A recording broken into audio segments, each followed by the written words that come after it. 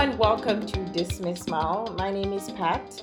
I'm the host of this podcast. I'm a media professional who is studying a master's in screen media and innovation at Tallinn University. And as someone who's worked in the field for over 10 years, I used to think that I had a pulse on what is happening in the industry until I remembered that I spent more time on content creation and curation and not as much time exploring the effects of media on society. The program that I'm studying is problem and project based, which means our cohort has a problem that we take some time to research, and then we come up with a project that addresses the problem that we were researching. My cohort is looking into information disorder, which in short is the spread of false information with or without intent to harm. My podcast name, Dismiss Mal, is a combination of three prefixes that are categories of information disorder. So dis, information, misinformation, and malinformation, which is dismiss mal. Whew, that was a mouthful. I know for sure that if I spoke that way to my mom, she will not understand anything that I said. Well, except that I'm studying a master's, which she is, of course, proud of. I'm trying to make a podcast that explains what I'm studying in language that's simple enough for my mom to understand. It also has to be something that she can then discuss with her friends because she understands it enough and is important enough to her. I cannot say misinformation, malinformation, disinformation, information disorder to my mom. I'll just lose her in like 2 minutes. I can tell her about how people lie, of course, which she knows that people lie. And I can tell her that the same people that lie to her face can also lie to her on digital media. But for some reason, for my mom's generation, if something is sent on WhatsApp or it's on the internet or it's on social media, they kind of just believe it as if it's true. Human nature has not suddenly changed because we are interacting on mobile phones and social media and streaming TV programs instead of watching linear TV.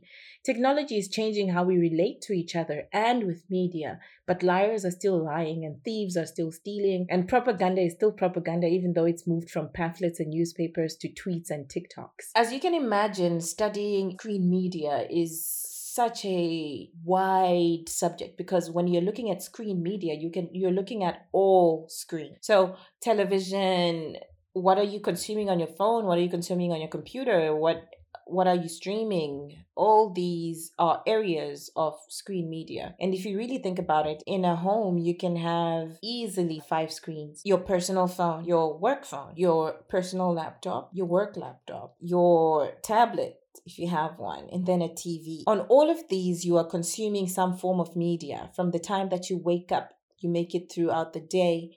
Even as you're driving, you are using your phone for something. So we are constantly dependent on screen media, whether it's for just your day-to-day navigating the world, or if it is for entertainment or education, or you're searching for information all day, every day. There is a lot of information that is inaccurate, information that is false, information that is manipulated, information that is taken out of context, information that is completely fabricated that we are consuming sometimes. And most times we won't even know it. That is information disorder. What I've learned diving into the different forms of false information that spread through our screens is that, all your why, when, where, how, who, what's of spreading false information are really vast. You can imagine how wide my research was. But no matter what I decided to pick on so that I could study that, none of it was new. It was new to me for studies. But when I would look for articles around whatever subject I wanted to pick, there was always something. I'll give an example. As part of my research, I decided to choose to observe social media. And in social media, I went on the platform called Discord, which has Discord servers. I started to observe some servers that are related to cryptocurrencies as part of my research and bumped into what are called pump and dumps. For context, mothers, this is not when you want to go for a night out on the town and you drink alcohol, then you pump your breast milk and dump it so that your baby doesn't get drunk when they drink your milk. No, it's not that kind of pump and dump. This is the pump and dump that's related to market manipulation in cryptocurrency, where a few people artificially raise the price of crypto to attract new people, to attract people to come and buy it. And these people have absolutely no clue what is happening. So they'll gladly buy thinking, oh, we're finally going to make money, Then the manipulators sell at a higher price. They make their cash and they leave. And the new people who bought the coin are left holding this coin that has absolutely no value. So a person can come in and buy their crypto at $100 today and tomorrow morning wake up and it's worth 5 cents. So it's the same term, pump and dump. But if you're a mom who's breastfeeding, means something completely different from if you are in crypto. It was totally new to me, but there were so many articles on this. There weren't only articles on what it is, there were articles about the ecosystem, how it works, what it is, where it happens, who does it, why, in what particular instance, and who benefits and who loses. There were also historical facts about where it came from, where it has been adapted from, which is the stock market pump and dumps, right? And the fact that there are laws against pump and dumps in the stock market, but there aren't any laws yet with regards to pump and dumps in the crypto market, because the crypto market is still not as regulated. I will not get into the details of my research. I have a blog with a detailed account of the research that I got into. You can go to medium.com/@resolutomedia, RESOLUTOMEDIA. But if you didn't get that, it will also be in the episode description for this podcast. So please check it out. I will, however, share the feelings that I had while I was doing this research. Eventually, I observed a scam. And when I discovered this scam, I had these ethical questions, right? Like, what do I do with the information that I have? I mean, can I report it? If so, who do I report to? Am I safe? If I share this information, won't somebody hack me? Isn't there going to be some sort of an attack? I mean, I have family online and they're clearly marked as, friend, sister, brother, and so on and so forth. And so I was so worried, not only about me, but about my family, right? All the people that I was researching on this platform were anonymous. So it wasn't like I could go there and just get on the platform and say, hey, yo, it's a scam. I mean, I totally could do that, but the scammers would probably take my message down.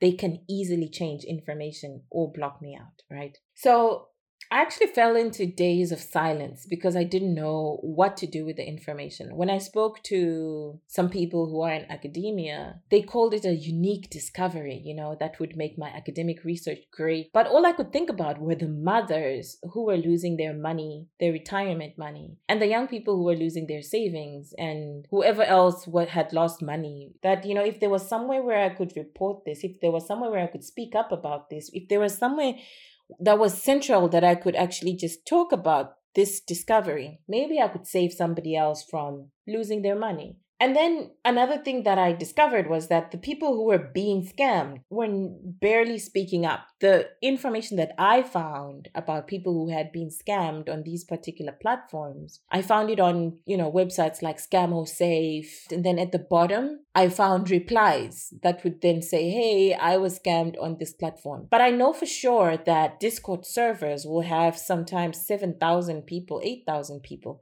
And the replies that I read were less than 10. So if 10 people out of 7,000 speak up, and on a platform where if you don't look for ScamOsafe, it's not like there's some SOS somewhere screaming out, hey, there's a scam going around on Discord on this particular server, and it's like this and like that. I had this study on my hands about stuff that's happening right now. And even as I record this, the scam is ongoing. But this is not how I grew up. The way that I grew up was that if somebody knows that there's something that could hurt others, then that person who knows that thing has automatically made it preventable. So what I mean by that is, if we can take it back to, I don't know, old days, right? If a person saw a lion in the forest close to the village, they would go home and say, hey, guys, we saw a lion close to the village. Stay safe. Sometimes the mothers won't even go and fetch water. the men would go out and hunt for this lion and kill it to make sure that everybody else is going to be safe. A modern version of that online would be that, let's say there's a scam, somebody finds out there's a scam, right? They go, they warn people, hey, there's a scam in this particular place. And then authorities or people who can get rid of it will go and, take the scam down or get rid of it. This is really not how things work in our days today. In fact, a lot of us, when we get information these days, we're looking for ways to monetize it or turn it into an article or, I don't know, somehow make it some big exclusive. It's no longer there to just help people. And this is what my kind of struggle was, where I was like, I can have this information, but I would like to reduce casualties. But I also want the victims to be able to speak up to help others. Where do people get to know about these things that are problems in society that we're facing right now, that if somebody knew about it, it could change their lives? Somebody could tell me that, it's in academic articles, but let's be honest, society is not out here trying to get into academic articles. It is not happening. I remember speaking to a friend of mine and saying, hey, there's information about this. Would you like to read about it? And I told him that it's an academic article. And he said, nah, man, that's for school.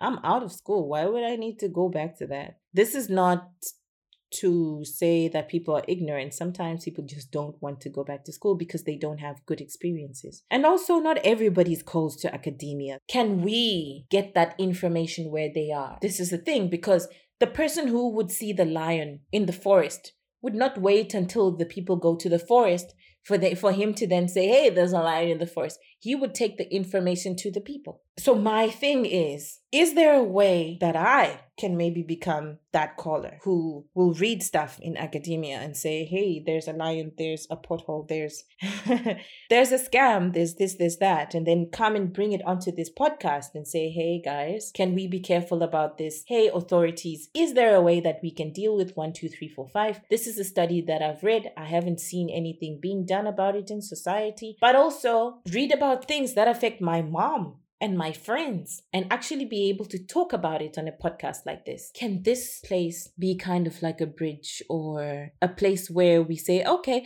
academia is there and society is there, but here I am. This is what I found out about false information on the internet and how it affects you. Mom, this is what it is. Please be careful. Friend, when you want to get into cryptocurrency, this is what it is. Please be careful.